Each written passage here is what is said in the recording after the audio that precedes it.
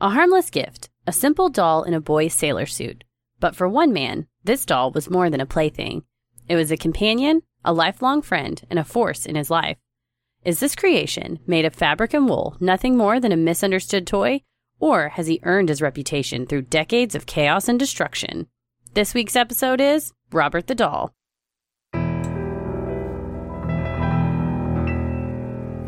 A bump in the night, your heart fills with dread. Probably a murderer who wants you dead. It could be a ghost, a demon, or worse. Perhaps you're the victim of a witch's curse. It's hopeless, you're doomed. You'd call a priest if you could.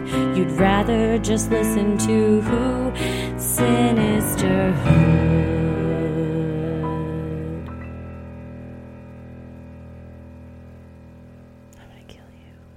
Well, I hate dolls, and this is one of the reasons why. I was remembering way back when we discussed your porcelain dolls in your mother's attic. Yep. And how possibly they would come down / move, or there was like dust, right? Didn't they make a move in the dust on a table? I used to get a porcelain doll, and in fact, I ran across an old picture from middle school where it was obviously a birthday party, and I was opening gifts, and I was opening one of the porcelain dolls, and I just had a look of wonderment and innocence on my face until they came to life in my room months later and tried to kill me. I had wicker furniture that had a glass tabletop on it, you know? Mm-hmm, mm-hmm. So I had the porcelain dolls, which had these little metal bases that they stood on, lined up on the glass, and in the morning after I go to sleep, I would wake up and they would have moved. No. And my mom didn't believe me and said, why don't you take a marker and mark on the glass, and then in the morning see if they really moved?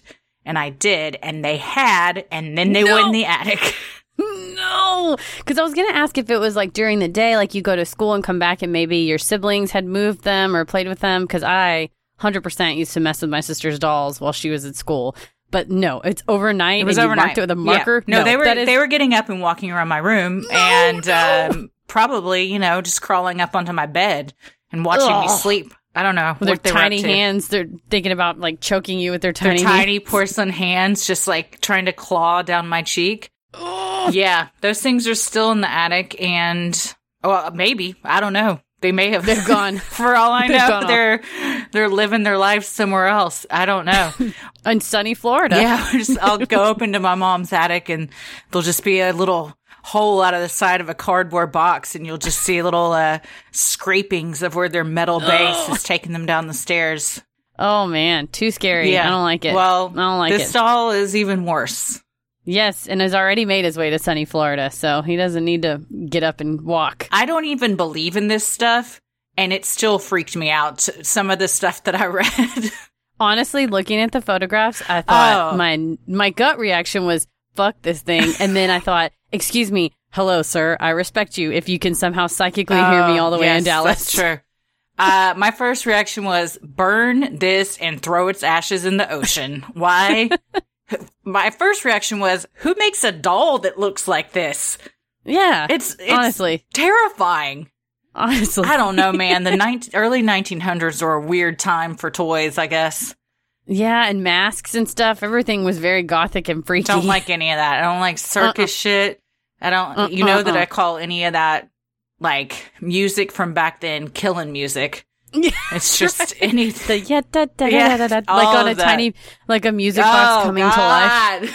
I hate all of that stuff. I don't know what the genre for that stuff is called, but it's my most hated genre. The killing genre. The killing era. Yeah. Well, we're talking about Robert the Doll. Even the name sounds like Robert the Doll. I know it's like, usually a doll is like someone sent me an 80s ad, Jamie McCraw, who I do comedy with Watermelon. She sent me an 80s ad that was like, this is baby Heather. And everyone's like, what a baby. And I was like, accurate. But something kind of a cutesy name, like my little, Maggie doll or whatever. This is like, I go by Robert. It's my Christian given name. And also, that is a spirit of a man, an adult man in that doll. And that he has, it's not like we go by Heather the human. That's right. It's like he has to even have the doll in his name. It's a moniker. Just in case, lest you forget what he is. He is Robert the evil spirit, possibly. Well, I'm Christy, the human. That's right. I'm Heather the baby, the major baby. I wonder if there's a doll named after me. I'm sure there's a bar in Uptown. I always think of you because it's called Christie's and it's spelled just like you spell yours. Oh, I think of that when I see Christie's Toy Box, which is an adult novelty store. Nice. Yeah. Well, I own neither. Wish I owned both, quite honestly. Well, we're talking about Robert the doll, and this little son of a bitch is something else. So this was a listener suggestion from a South Cat on Instagram. So thank you so much for this one. Let's get into it. Key West, Florida is full of haunted legends and ghastly tales. Its long history and its proximity to the sea make it the perfect place for ghost stories to take hold, involving pirates, haunted ships, and ancient architecture. But one seemingly innocent doll called Robert is perhaps the most famous Erie resident. Did you ever spend time in Key West in your Florida days? I have been to Key West. Yes, I have. It's very fun. It's very quirky and kind of kooky, but that's like how we say keep Austin weird. Like this whole, it's not an island. What's it called when you got three things? A key? A jet? Maybe no, I guess it is an island. It has a bridge that goes from the mainland over there. Yeah, there's a series of keys. It's a cool place though. Lots of fun bars and restaurants. It was hot as shit when I was there. And I got attacked by sand fleas. But, I did not go on any of the haunted tours. In fact, I don't even know if I knew that it was known for being a haunted place. But if I go back, then I'm definitely going to visit some of these. I would love to see Robert the doll in person. Yeah. I don't know. So you've never been, I guess, to Key West then? Have not. Miami is the furthest south I've been. Like many supposed haunted entities, there's some debate surrounding Robert's origins. Some researchers believe the doll was manufactured in 1904 at the Steiff Company, a German-based manufacturing company and the original creators of the teddy bear. Under this theory, the doll was purchased by the grandfather of 4-year-old Key West resident Robert Eugene Otto.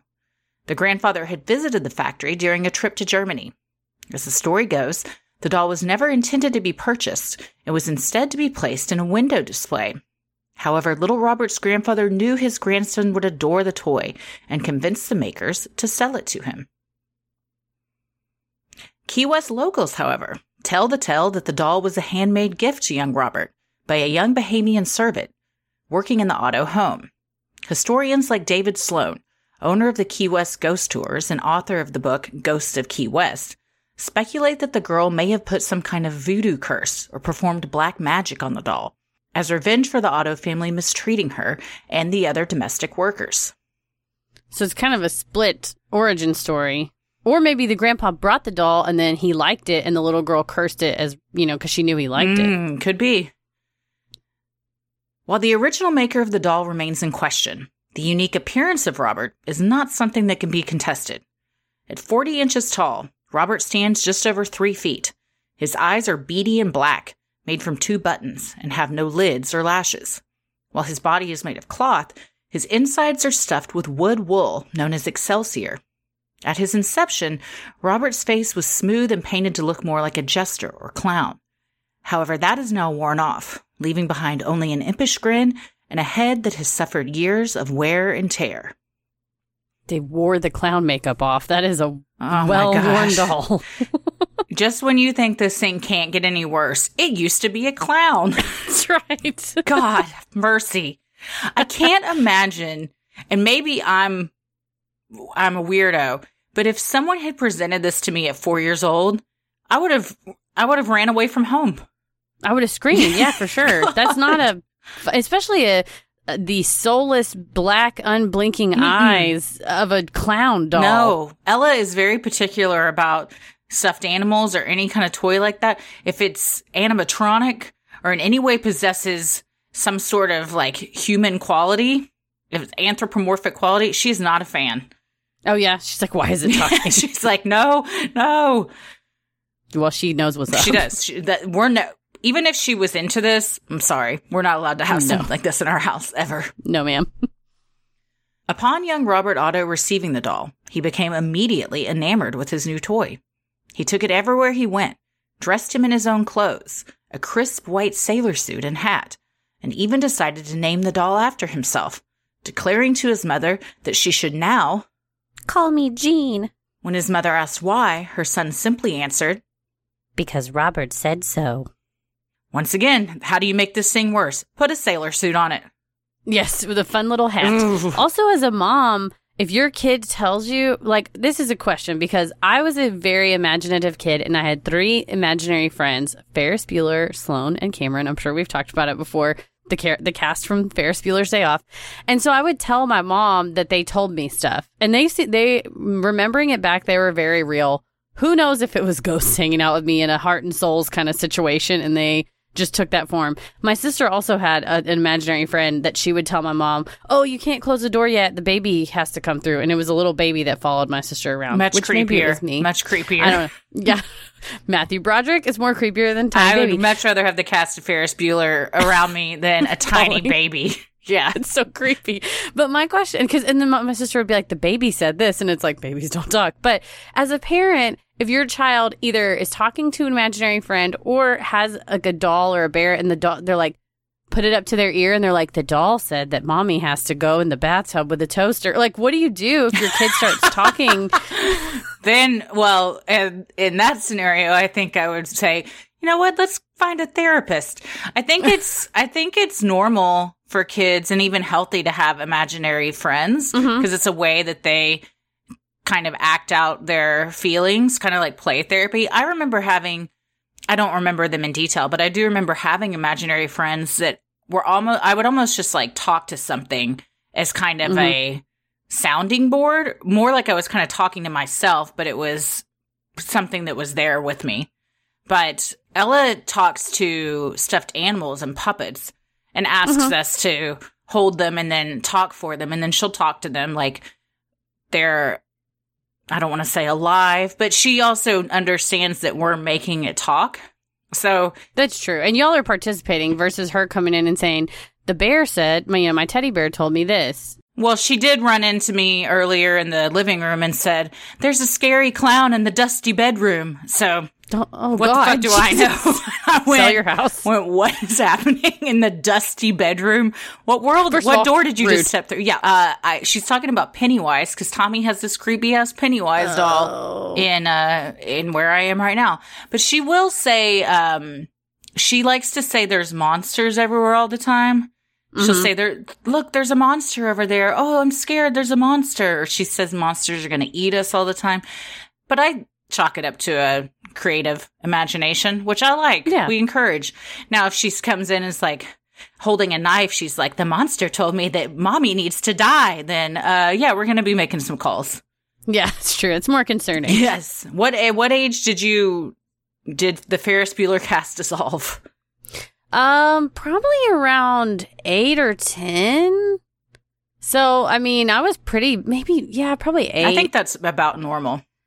Yeah, I was pretty, it wasn't like I was just a 5-year, like little bitty. I was pretty, I had like real friends, in-person friends too. But that's the age I remember talking to mine too, was like middle or elementary school. Well, not content for Robert to be just a doll, Jean insisted on treating him like a member of the family and would even speak about Robert in the first person. The doll was almost always by Jean's side, and when it wasn't with the boy, it was lounging in its own room up in the attic that Jean himself furnished to make Robert comfortable. Robert seemed to like his new surroundings. Jean also enjoyed spending time in the space he had designed for his adored toy. The family even reportedly heard footsteps and giggling coming from the attic late at night, sometimes even after Jean was fast asleep in his own bed. These parents are given a lot of leeway. That's the first time I hear little footsteps walking around up there. Like, what is his name on Seinfeld? Who? The little doll that they're scared of? Oh, Mr. Marbles? Mr. Marble. First time you hear Mr. Marbles was just like off the top of the floor. Burn that thing. Yes. Right away. Jean had clearly found a best friend in Robert, and, as it turned out, a new and convenient scapegoat.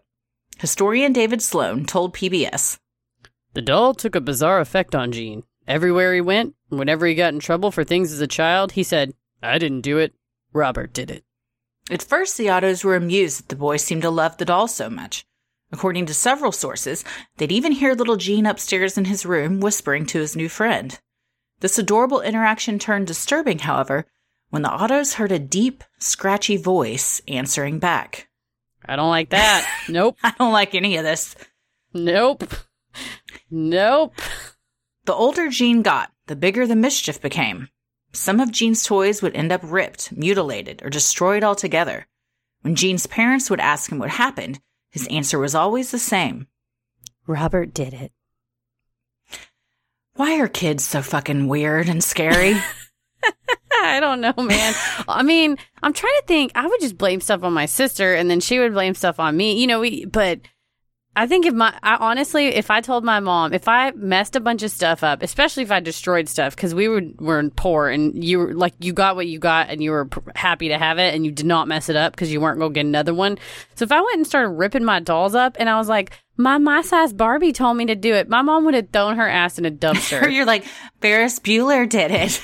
No. There would be a drop dead Fred situation of like, we're putting him in this box, and if you say anything else, I'm going to send him off to be crushed. Yeah, I don't remember blaming anything on toys. I don't think either one of my parents would have bought that either. No. I don't even remember blaming stuff on my brothers. I think I probably just lied a lot. Yeah. I don't know. Or like, an elephant came in here. Yeah, I don't know. When Gene was 10 years old, things appeared to escalate between him and Robert, according to Ghosts and Gravestones, a popular Key West haunted tour company. One evening as Gene lay sleeping in his bed, he was suddenly startled awake, only to find his beloved doll sitting at the end of his bed, staring at him. Gene's fearful screams then pierced the night air, waking everyone in the house.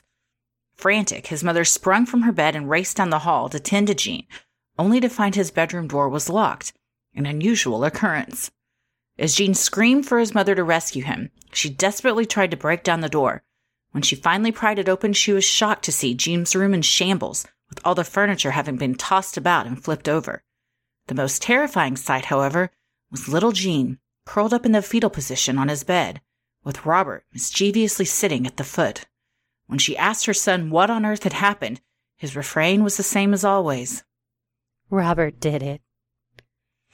Let me ask you a question. If you walk into this scene, do you think, oh, this doll is haunted? Or do you think, my kid has some issues? Also, I'm pissed that I now have to clean this up in the middle of the night because he just lost his mind.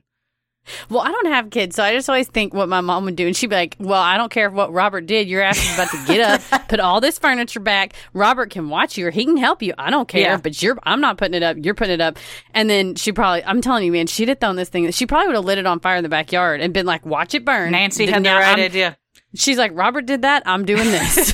Yeah, I definitely would not believe that the doll did it. Might be concerned that my child was blaming this stuff on the doll because I would be True. like, we've got some behavioral issues here that we need to get some help for. I'd also be straight up pissed that this room was wrecked and now Messing it up? Yeah, exactly. Well, I do wonder because others have described a sentience that they feel. So who knows? Maybe his parents felt afraid or they let him have so much leeway with his doll, with like his behavior regarding this doll, because if they got near it, they got an icky feeling like this thing's cursed. True. Yeah, I didn't really see anything about how the parents felt about it. Or maybe they felt that way about Gene. True. Maybe he was a problem child, the movie situation. Classic. John Ritter. Come on. That's so good. I just listened to an old Dave Barry audiobook with John Ritter as the narrator. I was like, God rest his soul. I miss he John was Ritter. great. He really was. Man. Eventually, Gene left home to study art in Chicago, leaving Robert behind at his parents' house. Then, while in Paris studying the old masters at the famous Sorbonne, Gene met Annette Parker, known by friends as Anne. The daughter of a wealthy family from Boston, Anne was elegant and charming, and found herself in Europe on tour as a professional concert pianist. After the two married, they spent time in New York, where Gene worked on his art, and Anne was a featured performer at the famous Rainbow Room. In 1945, when Gene's mother fell ill and passed away, the couple moved back to Key West and into Gene's childhood home at 534 Eaton Street to start a new life together in Florida. Their home became known as the Artist House, and they entertained frequent guests, according to the Keys Weekly. Residents of Key West were enamored not only with Gene, whom many considered to be eccentric, and his art which lined the walls of the couple's home, but also with Anne's grace, wit, and delicious baking.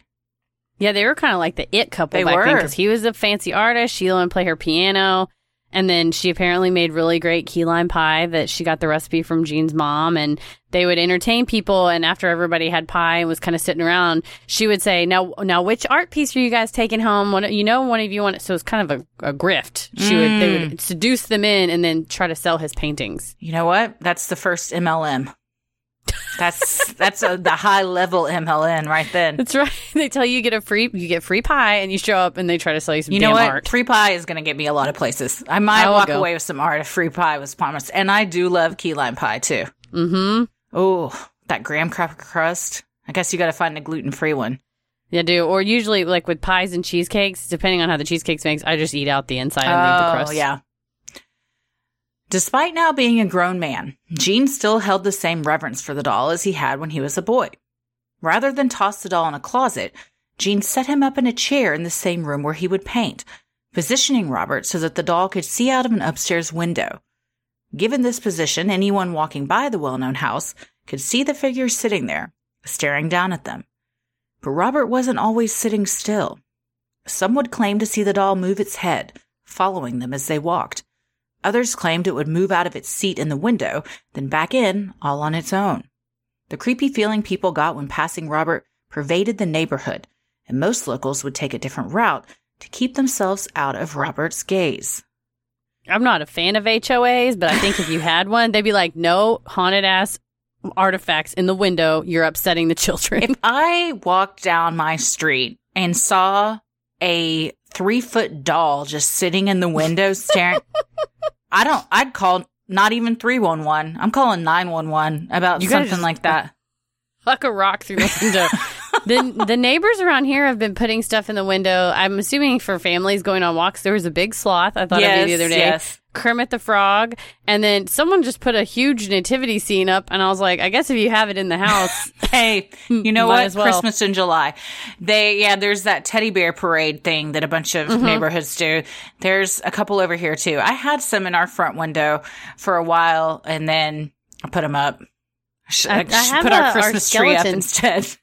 Our Rodney, our skeleton that we window. got for... I should. He's sitting up in the studio, which sometimes I forget and look over my shoulder, and I'm like, ugh. Put that Paris thing up put there. him like in this crazy position where his like arms and legs were in the air, and I came in and I'm like, what the fuck? But I try not to give him too much energy. You don't want to Robert the doll switch. I say you put him in the window with where Buffy and the goose can get to it. And Yes. just let the neighborhood go crazy. See them all. Local residents weren't the only ones to fear the child-sized doll. Anne hated the doll and felt he was coming between her and her husband. Some stories say that Gene insisted Robert sit at the dinner table with he and Anne, even making her serve the doll his food first, saying, He's the man of the house. I love Tommy, but some things are deal breakers. You got to draw a line in the sand. Man, and this is a big line. Making spaghetti for a baby doll is too much. I mean, I honestly, beyond just like that, at this point, if I'm Anne or anyone that knows of this relationship, I'm like, this man ain't right. Something's fucked up. Like he's got some mental health stuff going on, or I don't know. I mean, this is the makings of a serial killer. It's a strange delusion to put that, and a dangerous delusion to take away your own personal agency and responsibility for things and put it onto the doll. And I'm telling, so at the end of the meal, because you and I, husband and wife sit down, you feed the doll, you put the plate in front of the doll. I'm guessing he's not going to eat it. We don't know that, Heather. We don't know. He may eat everything. He may ask for seconds. Yeah, he's slurping that spaghetti. You just, when you look over and then there's a little bit of drop of, it's like, is it blood? Is it spaghetti sauce? We don't know. But then I guess you clean up after it? Yeah. I'm not about this. No. Hell no. Whew. Reportedly, Jean could also become cross and even abusive toward Anne. David Sloan told PBS, some people say he was abusive toward her, and when he was confronted with the abuse, he would say, I didn't do it. Robert did it. See, this is where it's not even fun anymore. No, it's horrifying. He's got some serious mental health issues that are, it's almost like multiple personality disorder, or he's just a sociopath and completely absolving himself of responsibilities and some kind of delusion. Yeah, you got to get out of that. You got to move your ass back to Paris. Yeah, exactly. You left Paris to come live under the reign of a doll? Hell no. No. Fed up, Anne begged Jean to lock the doll in the attic, thinking this may alleviate some of their issues. In an attempt to appease his new wife, Jean obliged. Unsurprisingly, this did not make Robert happy. Those that visited the home reported hearing devilish giggling coming from the locked attic, while angry footsteps paced back and forth, according to Ghosts and Graveyards. Can you just imagine you're with your husband in bed, things are getting amorous, and you look over his shoulder and a little head pops up with two beady little eyes? Oh, no. You just see these little cloth hands come up over the comforter and he just pulls himself up where all you can see are the tops of his eyes. Oh, and that little hat. And she's like, oh, the thing you were doing last night with your fingers was amazing. And he's like, I didn't do it. Robert did it. God. She's like, maybe I've been wrong about this doll. Go get him out of the attic. Let him stay. You know what? There's room for one more in this bed. He can have all the spaghetti he wants. Well, not one to be contained, Robert soon found a way to escape from the locked attic. Perhaps jealous of the neighborhood children and their ability to run free, Robert supposedly would taunt them from the upstairs window, for which he was known for sitting. Upon hearing these claims, Jean was in disbelief, as he was certain he had locked Robert in the attic. However, when Jean went to investigate, he became shocked when he opened the bedroom door, only to discover his precious doll sitting in the rocking chair beside the window. This would become a terrifying regular occurrence. Jean would lock Robert in the attic, only to find he had somehow escaped and was once again perched at the window. You know, neighborhood people come by knocking on the door. Excuse me, I need to talk to you about your son. We don't have a son. Well, then who's jacking off in the window? And they're like, oh, I had to Jesus. explain to Clara what jacking off was.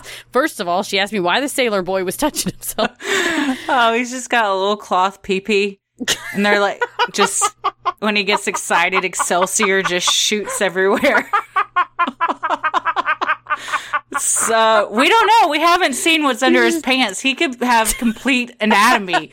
And it's not even doll anatomy. It's like actual child anatomy. Oh, I should never say child anatomy. Please forget those words came out of my mouth. Jesus. I'm going to get reported. I'm crying. I'm a mom. God. I can't say that stuff. Well, you as a parent, you need to be concerned about what kind of doll your kid is playing with. And I don't know that his parents did due diligence on this thing. No. So we don't know what is going on. In fact, doll. Maybe that's how it came. And they're like, Jean, you better put some clothes on that thing because I'm tired of looking at his wiener. It's flowing free. Also, I mean, I think I have assumed that the spirit inside of this doll was a man because given the name Robert, but maybe it isn't. Yeah. Either way, it's creepy. It's creepy if it's a kid and it's creepy if it's a grown up. Yeah. It's creepy if it's a female, male, whatever it is. It's demon. Who cares? Any way you slice it, it's not a piece of the pie that I won. That's one pie I'm not coming over for. The fucking Robert the Doll pie. No, thank you. In 1974, Jean Otto passed away. Suspicion surrounds his death, with some saying that when Jean's body was discovered in the attic, Robert was sitting on top of him, his little hands wrapped around his former friend's neck, according to Workforce Software. I guess you can't, as the medical examiner, write strangled by a doll. Cause of death. Doll strangulation? You know what? I think it's your job to report exactly what you saw. So I hope that if that's what someone witnessed, it is written down somewhere. They're like, we tested the skin. There was no human fingerprints or skin, but there was wool and fabric. Yes, under Jean's fingernails, it's just Excelsior. Exactly. Despite Anne's hatred for Robert, she didn't dispose of him or burn him after her husband's death. Rather, she moved back to France and out of the house she shared with Jean, opting to lease it out to new occupants. 2 years later, Anne also passed. Rumors circulated that she had gone mad from her years spent with the doll. This woman gets the most patience award. Good God. For not burning the house down with both of them in it. The doll and the man. What if you get back to your... No joke. What if you get back to your house in Paris and you're just like getting ready to go to bed at night and you just hear a little... No! It's like Sleeping with the Enemy, but Robert the doll. She just goes to open the cabinets in her kitchen and it's just spaghetti, jars of spaghetti sauce everywhere. Like, how? It can't be. Oh, man. Well, prior to Anne selling the house, she had written a strange clause into the lease. The new tenants had to agree the attic space would be reserved for Robert. As luck, or rather misfortune, would have it, the new residents of the artist house included a 10-year-old girl. The young girl was thrilled to discover Robert in the attic, certain she had found a delightful new toy. That joy quickly turned to terror, however, when the unsuspecting girl discovered Robert's true intentions. She told her parents that Robert was not a nice doll and instead wanted to hurt her.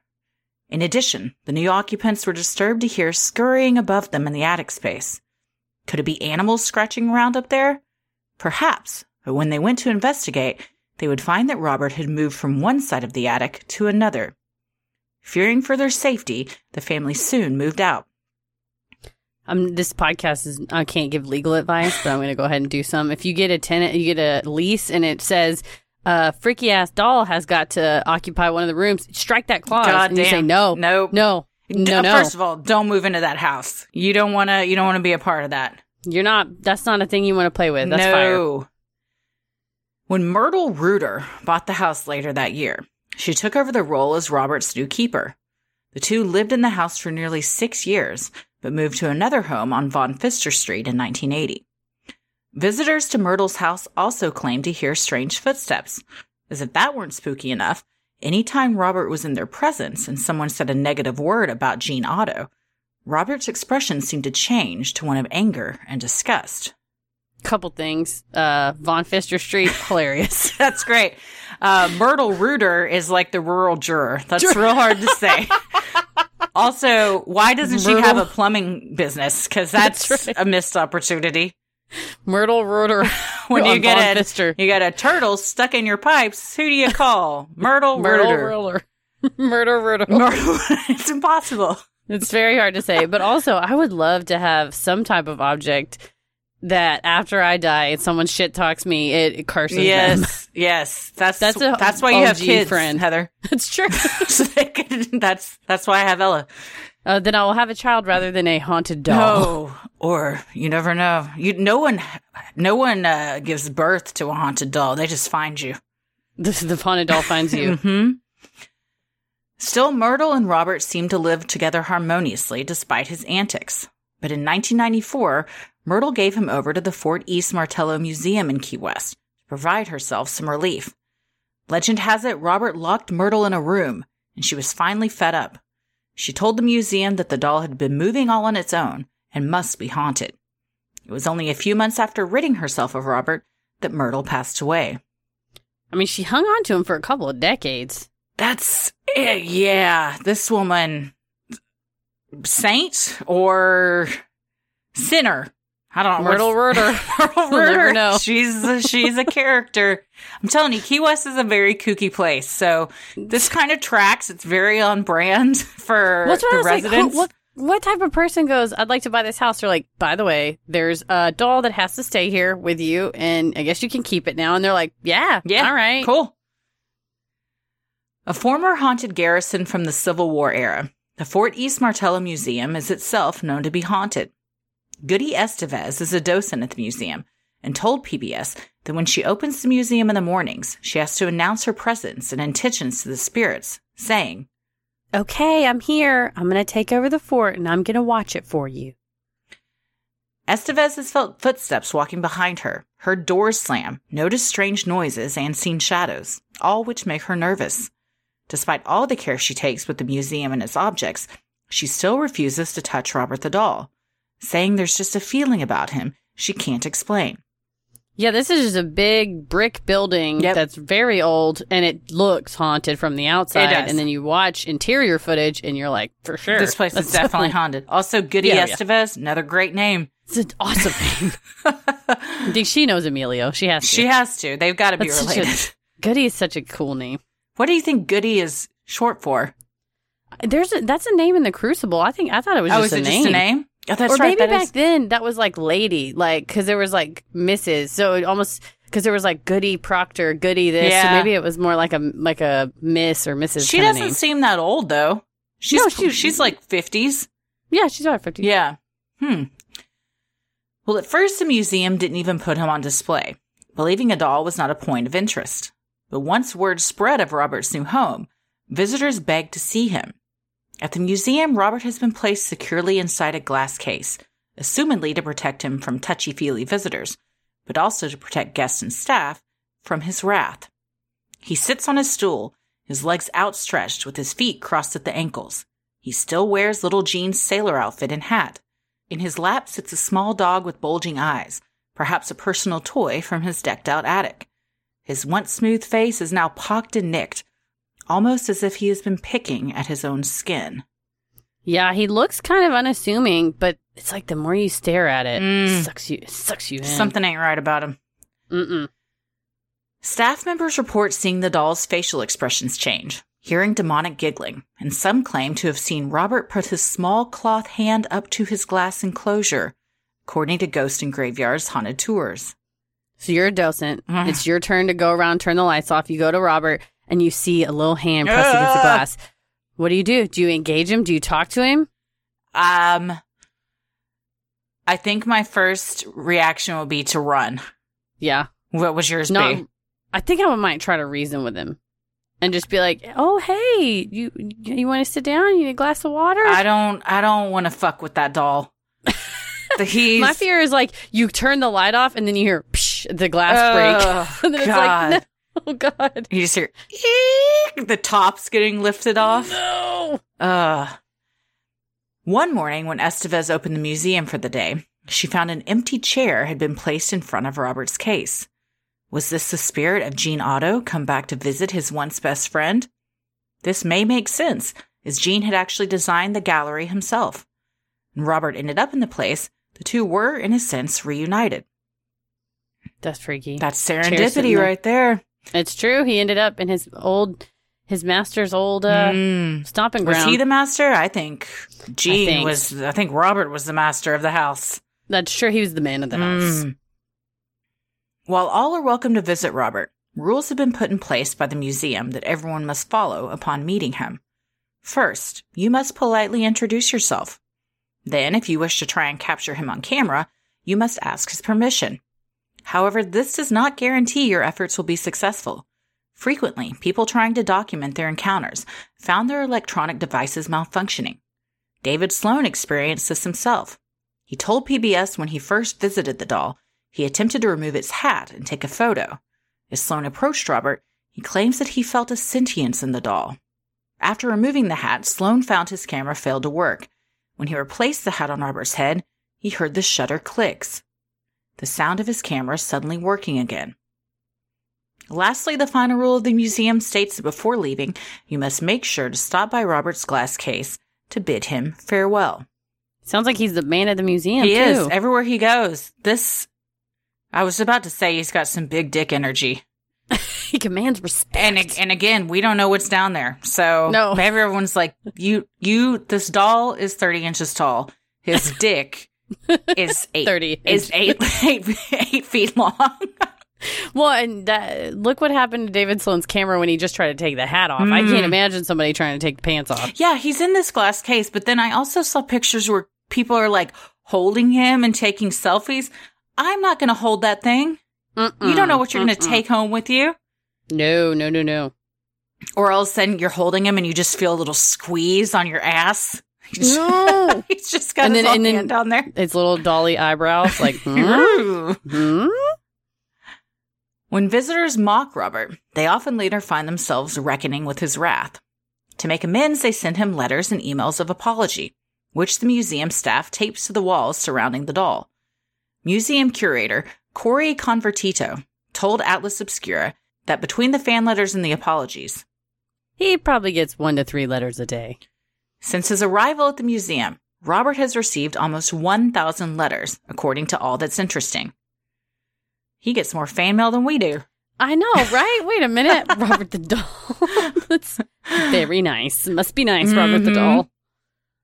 One such letter from a visitor who mocked Robert was later reproduced by All That's Interesting. It read in part, "You certainly made a believer out of me. My girlfriend visited you in the morning of March 2nd, 2009.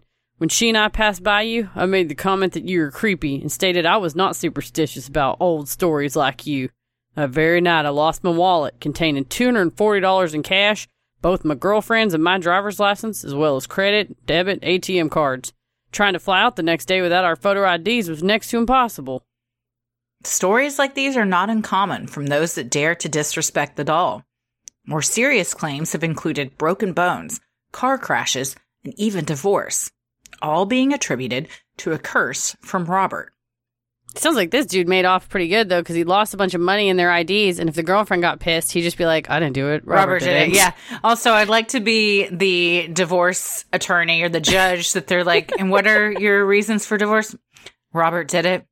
And who's Robert? Is that the person you're having an affair with? Some might say. He's just the doll that's cursed my relationship. We can't seem to reconcile our differences. I have a theory. What's up? What if Robert is helping people out? Ooh, he's like the plane you were on was like crashed, or the person next to you would have like coughed on you and given you a disease, but since you got delayed to the next flight, then you're maybe this whole time people have been like, he got us divorced. It's like, if you would have stayed together, you later would have, he would have killed you, or she would have been like gone snapped. Yeah. He's helping everybody. Maybe. We don't know. In addition to written forms of apology to break the curses and bad luck, guests send Robert gifts like money and candy to satisfy his supposed sweet tooth. Some visitors believe Robert wants something sweeter than candy, however, and will even leave him joints. Convertito remarked to Atlas Obscura, "It's completely inappropriate. We are still a museum." I think that's completely appropriate. What do you think happens to the candy and the joints? They smoke the joints, eat the candy. Yeah, turn this museum up a notch. What if, but they're like, Goody, where are all the joints here around Robert's case? She's like, I don't know, Robert did it. Like, it's a foolproof excuse. No one can argue with it. They're like, God, I bet Robert did do it. Meanwhile, she's just high out of her mind. Blazed as hell. Eating that candy. While Robert's presence clearly has an effect on both the museum staff and visitors, Goody Estevez says the paranormal activity increases tenfold when Robert isn't there. Every October, Robert is moved to a different museum called the Custom House as part of a special display. Estevez says when Robert is gone, all hell breaks loose in the Martello Museum. She believes that whatever possesses Robert keeps all the other entities that call the museum home calm, and when he is away, they make their unhappiness known. When it becomes too much, Estevez calls the Custom House, letting them know Robert must be returned in order to restore peace and harmony. He's powerful. See, or he's helping them all. That's true. He's like the great mediator. There's a fine line between, I don't know, good and evil, I suppose. Or well, no good deed goes unpunished. He's trying to help all these people, and they call him evil and say he's cursed. Yep. Mean. The belief that Robert is actually serving as some sort of a protector to the once military fort turned museum is shared by others as well. In an interview with Florida Weekly, David Sloan said that some psychics believe there is a portal beneath the fort, and Robert is trying to stop anything bad from coming through. I don't know what the entities are, but I do not believe they were ever human. Okay, I want to modify my theory because I just thought of something else. Yeah. Instead of being nice, maybe he just wants to be the top dog. Oh, I was thinking Robert Demon Hunter, like Constantine style, or like Blade, who is a vampire but fights vampires. He's like a demon who fights demons. Ooh. But also maybe he just wants to be the, head doll and doesn't want anybody else to try to challenge. Tries to present it as if he's trying to save everyone from these demons, but really his actual motives is that he wants to be the biggest, baddest demon of all. That's true. He's trying to consolidate power to take over the world. Like a true dictator. That's right. Robert has earned the reputation as the most haunted doll in the world, giving Annabelle a run for her money. But what is the explanation behind his sinister ways? It is believed that the doll may have been given to young Jean by one of the Otto's Bahamian servants. As it would not have been uncommon for the servants to be mistreated, the theory is that the servant placed a curse upon the doll as a means of revenge. But this tale could be a result of racist views against Black Key West residents and those who moved to Florida from the nearby islands as a way to blame voodoo on them. That's true. Apparently that's pretty commonplace when something bad would happen around somebody that was of a different ethnicity, that they would say, well, it must be voodoo. They cursed me with voodoo. Yeah. It's like sometimes you just make bad choices and you're blaming it on people due to racism. Maybe you're just an asshole. You're an ass. Historian David Sloan thinks Jean was chatting with the spirit of a departed child who took up residence in the doll. This theory alleges that the dead child belonged to Emmeline Abbott. According to the book Robert the Doll by Sloan, Emmeline Abbott was a servant who worked in the Otto house.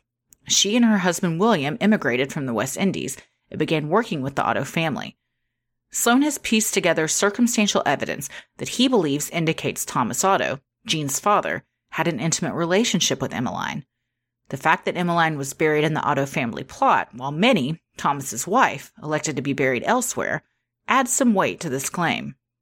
His theory, Sloan's theory, is either it was Emmeline and William's child that they lost, or Emmeline and Thomas Otto's.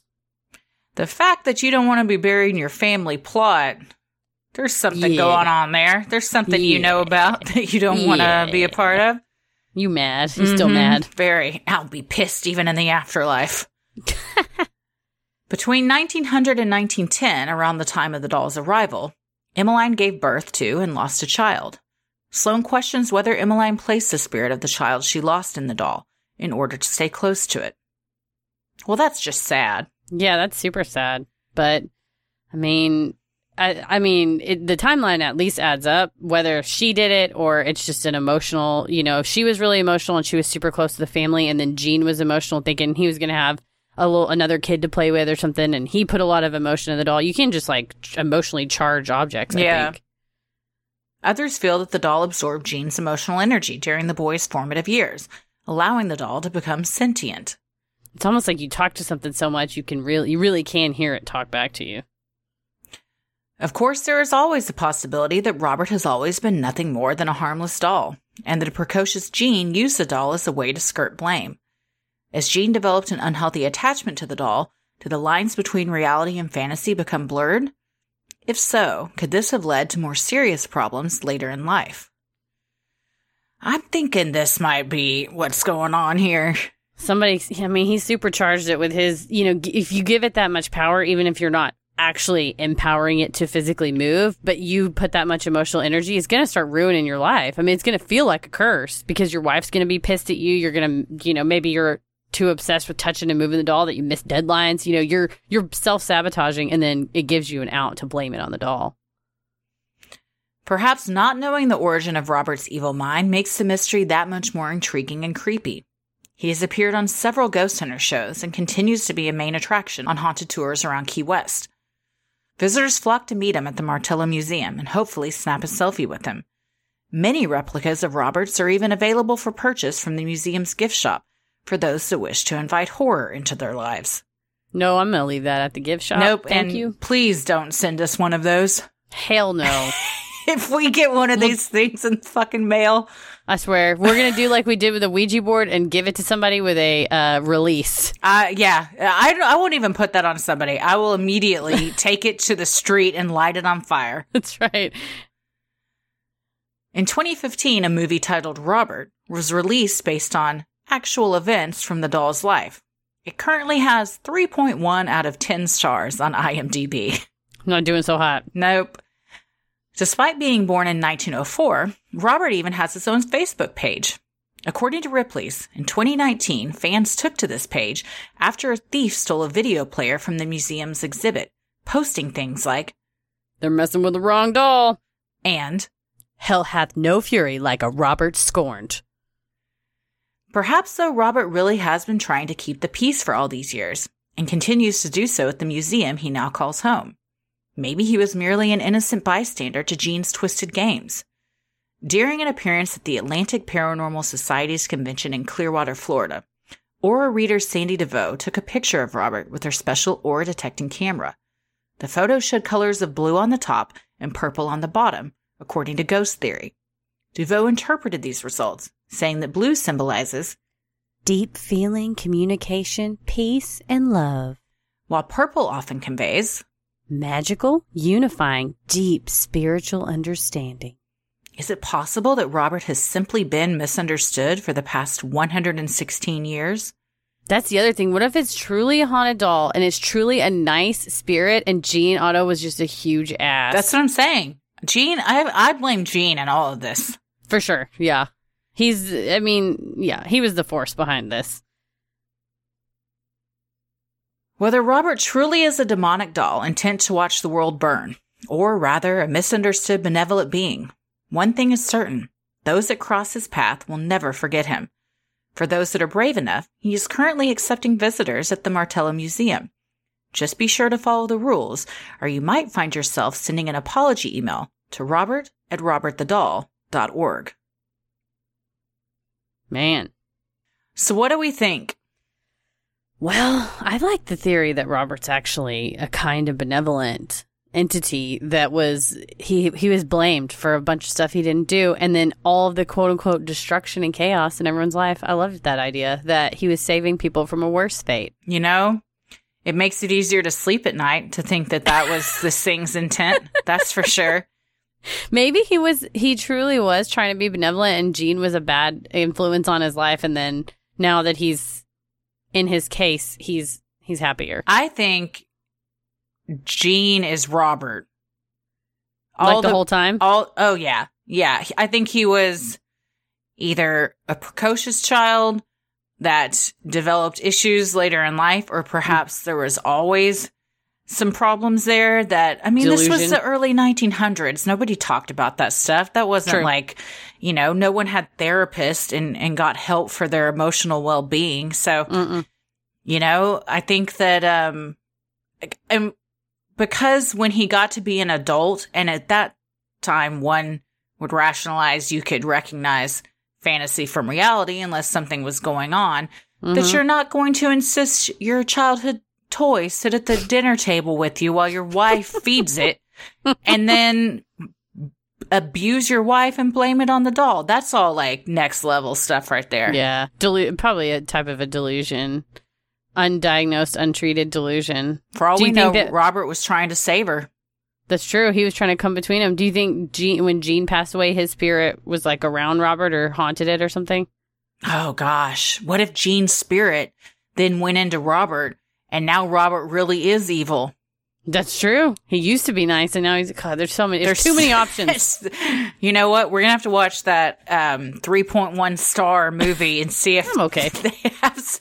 I was like, do I want to watch this? And I said, no, I don't want to spend an hour and 51 minutes watching a 3.1 star movie. I already did that last night with a movie that had 4.5 stars. And then what movie? Everest. I'm still on my Everest kick. It has gotten, I am like full in on Everest. Somebody sent us a link. National Geographic has a click-through thing that you can do like a virtual tour of Everest. So you might... Oh, I'll have to check that out. Check that out, yeah. Man, yesterday I said, babe, I got some new Everest information. And he sat down and I just unleashed it. I was like, here's what's happening. There's body parts all around base camp from all the avalanches. Because I watched this very eye-opening and upsetting documentary about these Sherpas that arranged amongst themselves to go clean up all the trash in the death zone because their whole country's water supply is being affected because of the runoff from all the trash and the dead bodies and the feces that just litter the mountain. The mountain, the ice is one of their primary sources of water. Oh, so come on. They're like, we don't even care who made this mess. We're just doing this to save our children and our children's children because the government won't step in. It's horrifying. That's so sad. It's really sad. I have a lot of hot sports opinions on the commercialization of Everest because the more I've got into it, I'm like, this is just a money-making machine that is destroying this mountain and the countries that it resides in. It's what, and you look at it and you're like, it's the same with like Machu Picchu where they closed down and you're like, human beings are a plague. Yes. Yeah. And I'm just started reading Into Thin Air, which is the John Krakauer book that's a bestseller. He was on the whole movie Everest is about the 1996 blizzard where 8 people died and John Krakauer was there. He was a journalist for Outside Magazine. And it was not good. It was had a star-studded cast. I've found that if I'm watching movies like horror movies or even maybe a based on actual events movie and really famous actors are playing in it, it detaches me from being able to get really into the movie. I felt that way about Amityville Horror with Ryan Reynolds. Yes, exactly. He's too Ryan Reynolds to be believable as someone else. There are other actors that I feel like, okay, you can be anybody. There's the guy that's in Oh Brother, Where Art Thou? He's also like a bad guy in Green Mile, and he's like the little shrimpy guy with the big like bug eyes. That guy is anybody. Like he can totally blend in and he's whatever character he is. But then you watch some movies and you're like, no, you're Ryan Reynolds. Yes. No, thank you. That's how I was watching this. I'm like, no, you're just Jake Gyllenhaal playing this character. But also, apart from even the casting, it was just kind of they didn't ever narrow down on focusing on like the true emotion of stuff, and it was just, I don't know. It was it was a lot. So I wasted an hour and 51 minutes watching that. So I wasn't about to waste another watching this Robert the Doll movie. No, thank you. Yeah, you see, it's one of those where you can like not even look at the trailer. You can watch stills from or you can look at the stills and you go, nope, I'm good. I'm good. Yeah. Yeah, well, let us know if you guys, I feel like at least we have to have some listeners that have seen him because he's in Key West. It's very, if you have seen him, if you were able to get a picture of him, we'd love for you to send it to us. And also, if you disrespected him, we want to know the fate that befell you. Yes, if you have an email that you had to send him apologizing, we'd love to see that. For sure.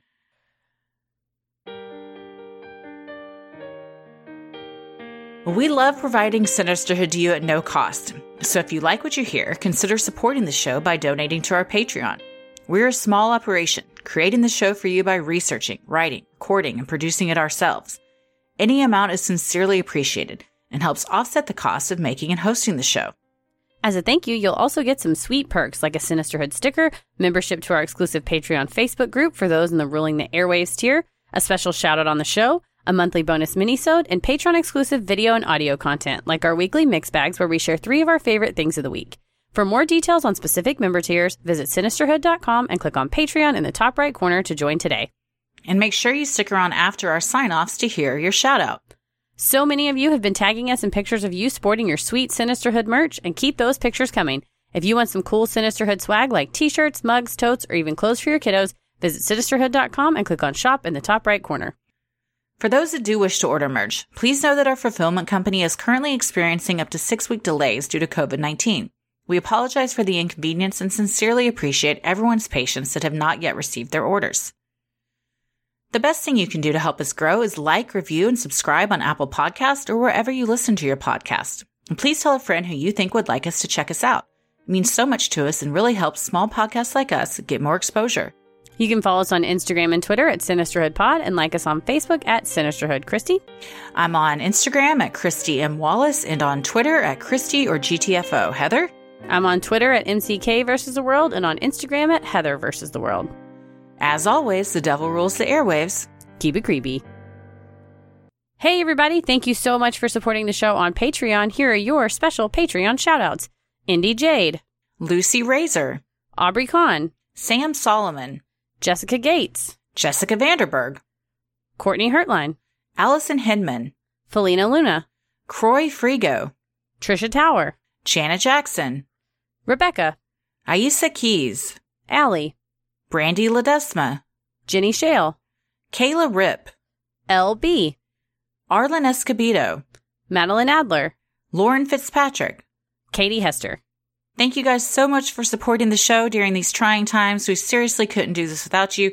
We love you. We appreciate you. And keep it creepy. Wahahaha.